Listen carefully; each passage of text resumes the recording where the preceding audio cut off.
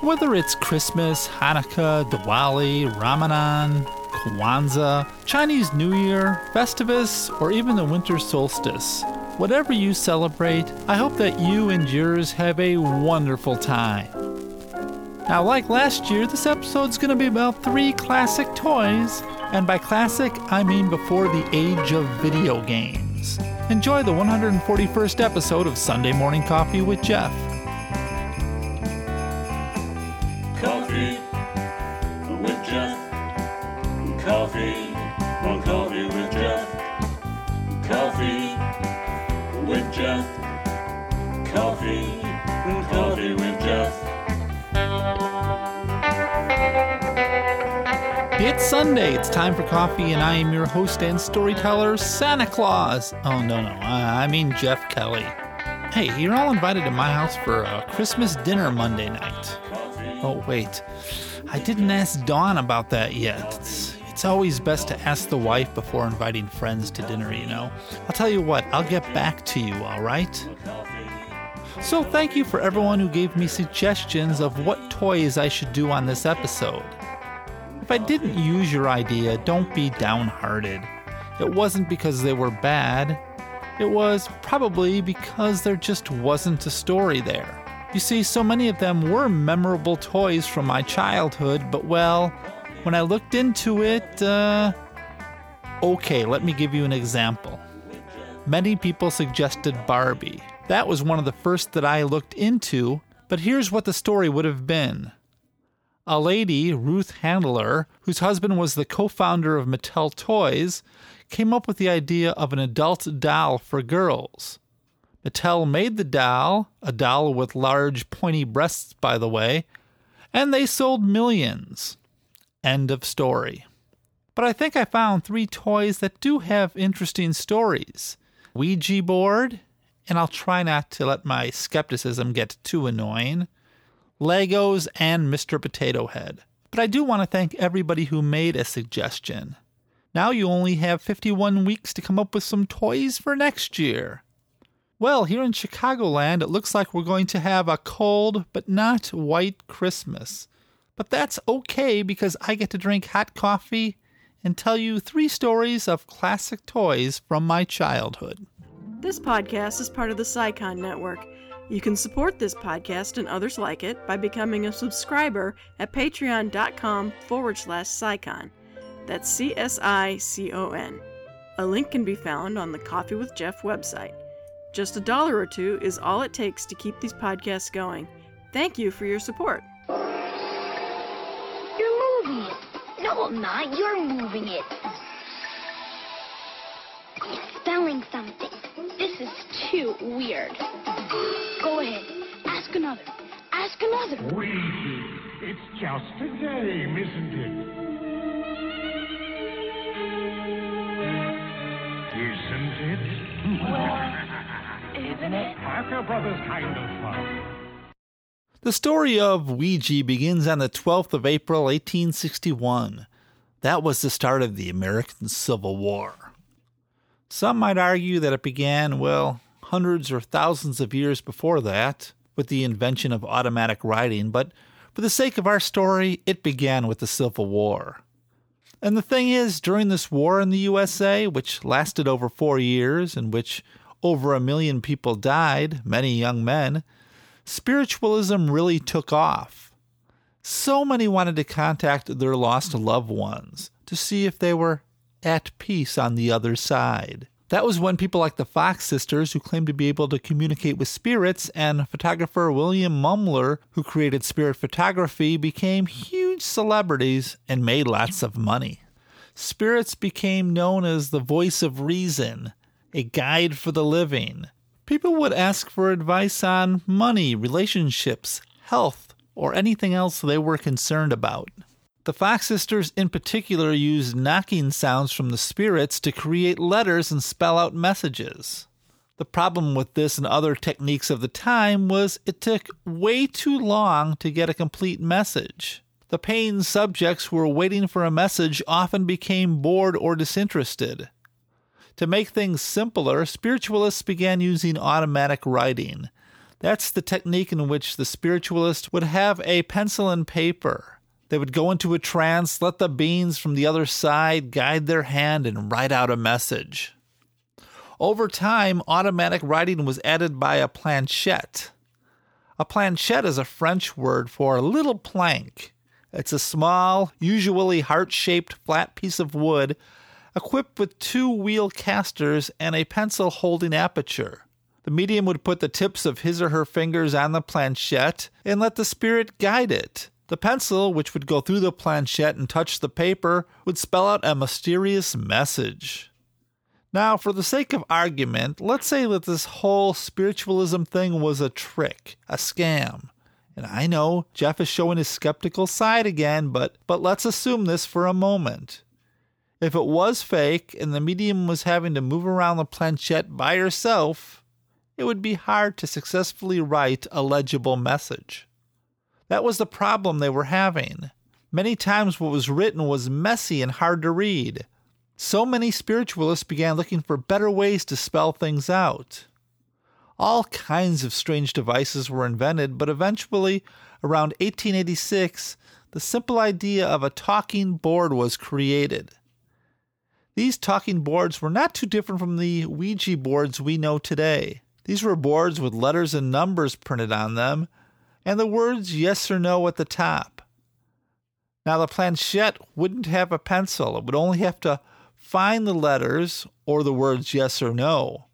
In most cases, both the medium and customer would place their fingers on the planchette, and suddenly the wood pointer would start moving by itself, or so it seemed.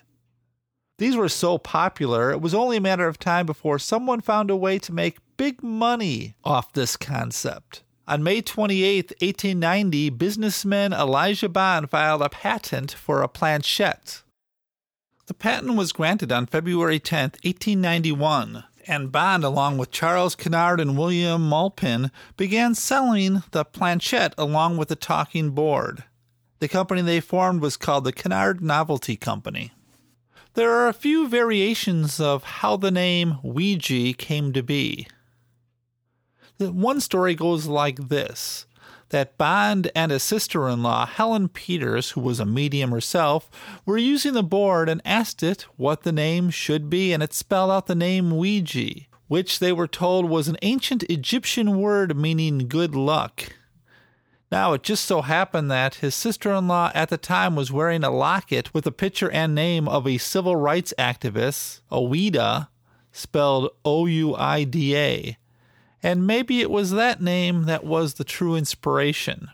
Later in 1901, William Fuld, who would later be wrongly credited as the inventor of Ouija, took over the company and told the story that the Ouija name came from a combination of the French and German words for yes, and this became the accepted etymology of the word, but it's most likely not true.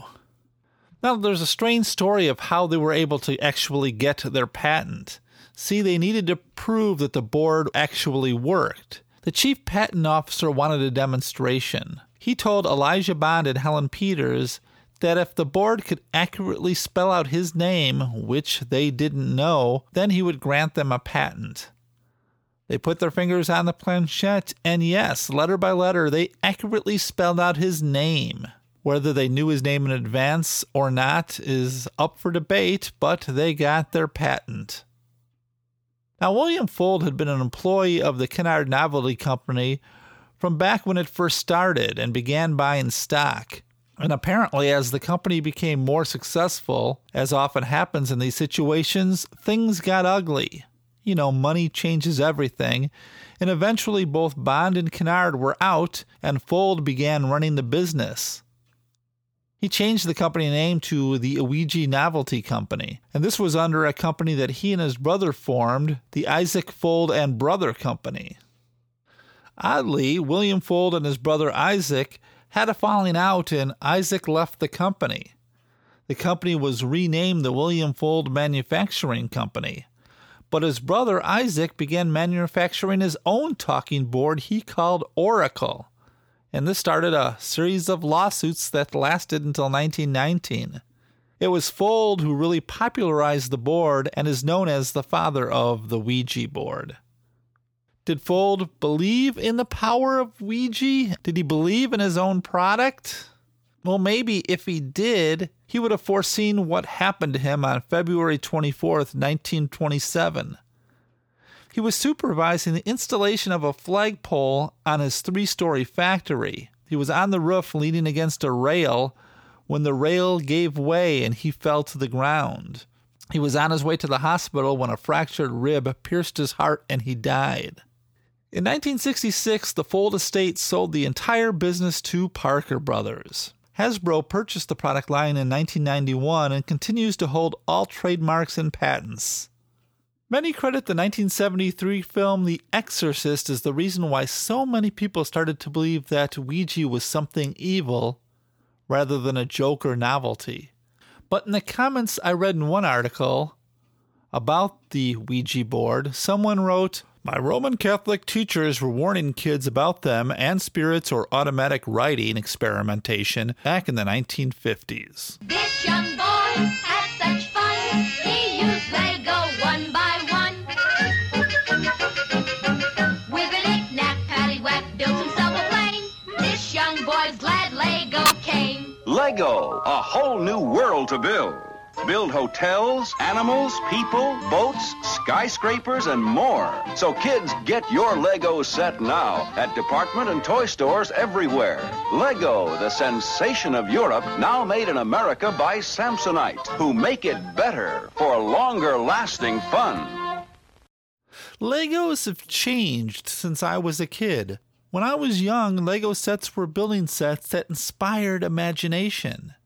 There weren't Pacific model kits based on the most popular sci-fi movie. You know, a kit contained a couple hundred blocks of various shapes, a few windows and things, and it was up to the child to turn them into something fun. Not so much anymore. Also, as an adult, I have learned a few things about Legos. One, it's bad for the fingernails to take them apart, and nothing hurts more than stepping on one barefoot as you make your way to the bathroom in the middle of the night. Oh, and I also don't understand Lego movies, but that's my problem. Let's talk Legos. The story begins with a man named Ole Kirk Christensen, who was born in 1891 in the town of Ballard, Denmark. 4 years later, the Ballard Woodworking and Carpenter Shop was founded. Now, as a young man, Old Kirk was a carpenter who used his savings to buy the shop in 1916. It was also about the same time he married the daughter of a cheesemaker. Unfortunately, years later, his wife died while giving birth to the couple's 4th child. And then in 1924, 2 of his kids were playing in his shop when they accidentally burned down his factory and house. Old Kirk, however, turned this tragedy into an opportunity and built himself a larger workshop. To help with the costs, he rented out parts of the factory to others while only using a small portion for himself. But then, during the Great Depression in Denmark during the 1930s, the company was in trouble.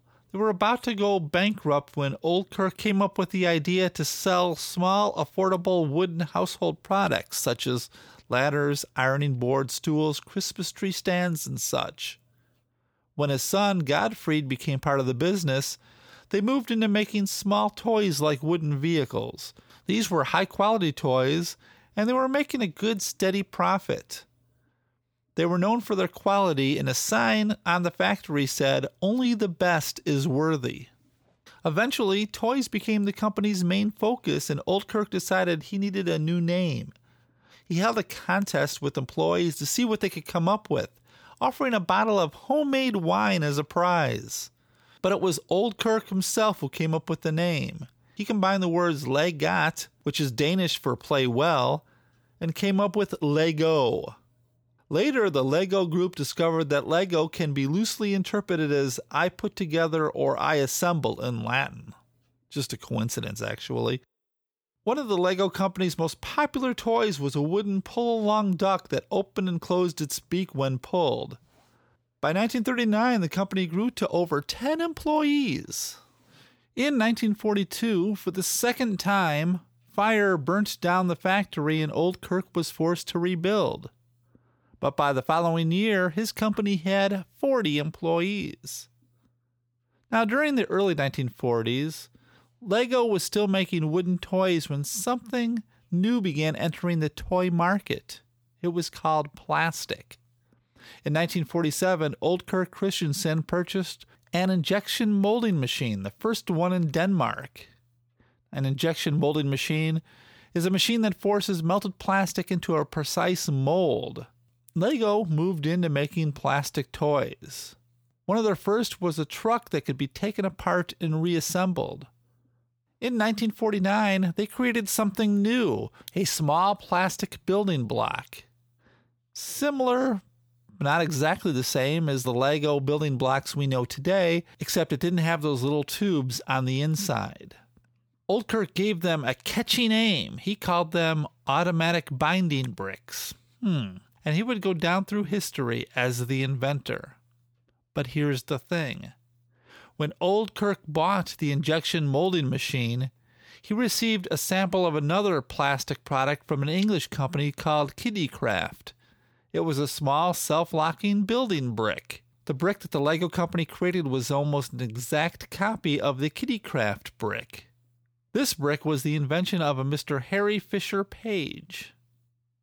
Now, there's a couple of ways to look at this. You can say that the Lego brick was inspired by Kittycraft, or they stole the idea outright. But before we start pointing fingers at Old Kirk and Lego, accusing them of being thieves, here's the thing. Kittycraft didn't have a patent in Denmark, so it was legal for Lego to copy the design.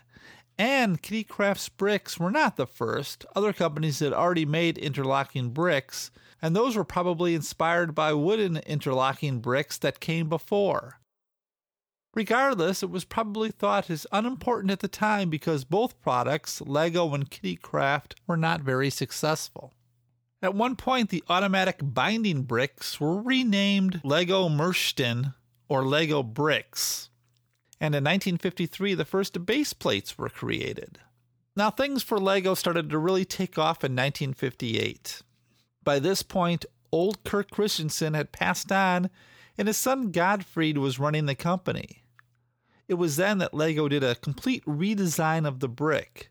Not only did they use a new, stronger plastic, but more importantly, they added those little plastic tubes in the center of the brick. If you turn a Lego brick upside down, you'll see them. 2 little tubes. What these do is make the connection of the bricks much stronger. Before these tubes, construction was very limited, but now it was possible to build all types of things. It was these Lego bricks that the Lego company patented. And by the late 1950s, injection molding machines had improved so much that Lego was making all types of different parts. And then in 1960, again, a fire swept through the factory. The fire destroyed the wooden toy part of the company, and it was then that Lego decided that it would no longer make wooden toys. These days, Lego is one of the most powerful brands with movies, games, competitions, and 6 Legoland amusement parks. As of July 2015, 600 billion Lego parts had been manufactured. Oh, one more thing about Legos. They should never actually be called Legos, something that I've done over and over during this story. According to the Lego website, since Lego is a brand name, it must never be used without a descriptive noun after the name. You should never say, I play with Lego. You should say, I play with Lego bricks. Therefore, you should never put an S after Legos. You don't play with Legos, you play with Lego bricks. Take any fruit or vegetable. Just stick in eyes, then ears, and then the mouth. You can make the funniest looking people in the whole world. Potato Head people look different every time you make them. Mr. and Mrs. Potato Head with cars and trailers come in $1 and $2 sizes. I don't remember the first time I heard about Mr. Potato Head. I was thinking that when the product first hit the market, it must have seemed pretty strange. Mr. Potato Head? What the hell is that? Especially when you think that the original Mr. and Mrs. Potato Head didn't come with a potato. It was just a box of pieces that you used with, well, A real potato, or carrot, or rutabaga, I suppose. Yes, it was basically a fruit and vegetable accessory set. The toy was a brainchild of a Brooklyn-born inventor named George Lerner. The story goes that sometime in the early 1940s, George was watching his wife's nephew, Aaron Brady. Aaron had been pushing sticks into a real potato, using the sticks to give it a face. George Lerner liked this idea and thought it would make a good toy. But there was a problem. You see, the country had just been through World War II, where food rationing was common, and they had been through the Great Depression. So the idea of using food as a toy, even for years later, was considered irresponsible and wasteful. No toy company wanted his idea. He was finally able to convince a food company to give away the plastic face parts as a premium in breakfast cereals. He was paid $5,000, and that might not sound like a lot, but it was in 1951. There were two brothers, Harry and Merrill Hassenfeld, who began a company in 1923 selling scrap textiles, but eventually moved into selling school supplies like pencils, compasses, rulers, and erasers. The Hassenfeld Brothers Company also moved into selling imaginative kits, like a mailman kit, a cosmetic kit, and even a junior air raid kit. But then when George showed them a box of his fruit and vegetable face parts, they loved it. It was much more fun and silly than anything they had in their current line. They paid the cereal company $2,000 to stop production and bought the rights for $5,000. Lerner was offered an advance of $500 plus 5% royalty in every kit sold. Now, of all the fruits and vegetables out there, the face and body parts seemed to work best on potatoes, so the new toy was dubbed Mr. Potato Head. To promote this new toy, the Hassenfeld brothers did something new and different, something that had never been done before. On April 30th, 1952, they put an advertisement for their new toy on television. By this time, there were already about 8 million TVs in America, so when a voice said, "Meet Mr. Potato Head, the most wonderful toy a boy and girl could have," millions of kids ran to their parents asking for the strange new thing. Over 1 million were sold the first year. And like I said, this didn't come with a head. Kids needed to find their own bit of food to shove the pieces into. The original kit came with 30 pieces, including hands, feet, ears, 2 mouths, 2 pairs of eyes, 2 noses, 3 hats, eyeglasses, a tobacco pipe, and 8 pieces of felt that resembled hair. And it only cost 98 cents. Shortly after that, a coupon was added for an additional accessory set, 50 pieces for 50 cents. Along with Mr. and Mrs. Potato Head, there was soon a brother Spud and a sister Yam for a complete Potato Head family. And there were accessories that included a car, a boat, a kitchen set, a stroller, and pets called the Spudettes. But then in the 1960s, toy regulations began to change. For some reason, children's safety became an issue. The bit at the end of the pieces that allowed them to be stuck into produce had to be, well, less sharp, and therefore it became very hard for kids to use them with real food. So in 1964, a plastic potato was added. And over time, many of the pieces became larger for safety reasons. In the 1960s, other products were introduced, including Oscar the Orange, Pete the Pepper, Katie the Carrot, and Cookie the Cucumber. Oh, one thing about the Hassenfeld brothers, they would often use a shortened version of their name. They would shorten it to Hasbro. So in 1968, they officially changed their name to Hasbro Industries. Has anybody got a match? Thanks.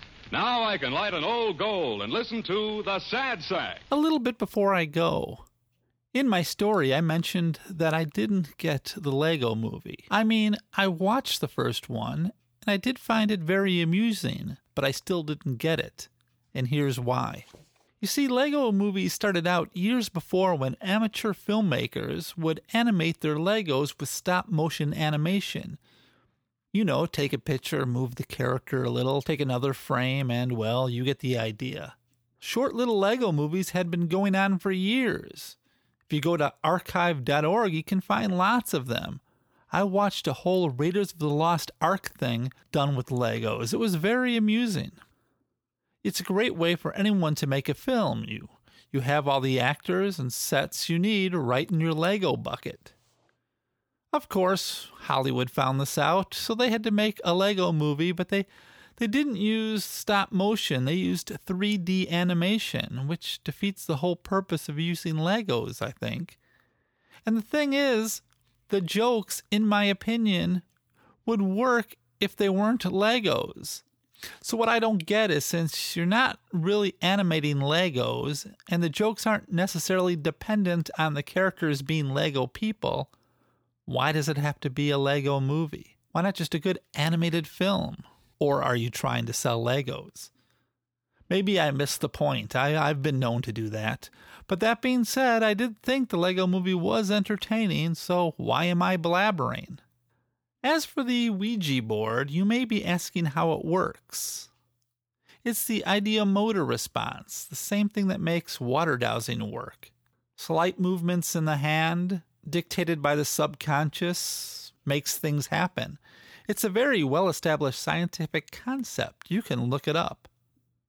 Way back in my past, when I was young and foolish, I did attempt to use a Ouija board to get the winning lottery numbers, and it didn't work.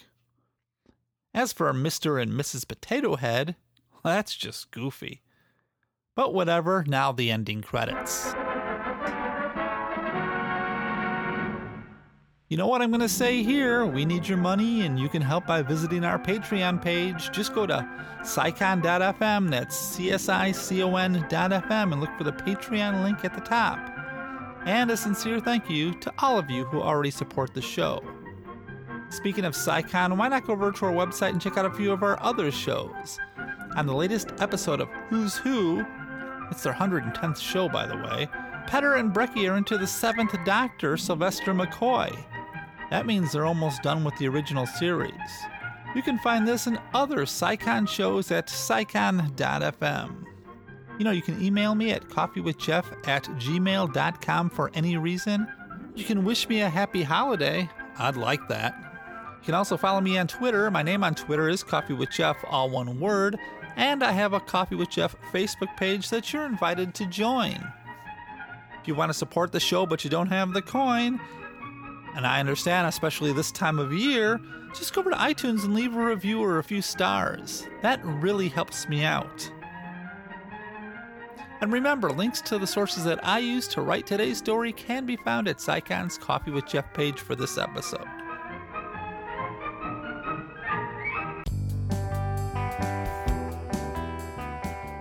I'd like to thank Brecky Tomlinson for having this podcast on the Psycon Network, my wife of 33 years for being my wife of 33 years, David Metzger for designing the Coffee with Jeff logo, Kelly Rickard for writing and performing the Coffee with Jeff theme, and to all of you who listen to the show every week, thank you so much. And of course, a special shout out to all those that repost this on Facebook and Twitter. You have a special place in my heart. Happy holidays to everyone. May all your wishes come true. I'll be back in 2 weeks. Coffee with Jeff. Coffee with Jeff. Coffee with Jeff. Coffee with Jeff. I once knew a man who used to drink his coffee black. He once tried it with some cream. Didn't like it, now he never looks back. Coffee with Jeff. Coffee with Jeff. Coffee with Jeff. Coffee with Jeff. Met a girl from Beantown. Jeff was always hanging around. She drank tea, but that was okay. She was the dawn of Jeff's new day. Coffee with Jeff. Coffee with Jeff. Coffee with Jeff. Coffee with Jeff. Years go by and life's filled with change. Sometimes your plans get rearranged. He's seen it all and he's weathered it too. So Jeff wants to have some coffee with you. Coffee with Jeff. Coffee on Coffee with Jeff. Coffee with Jeff.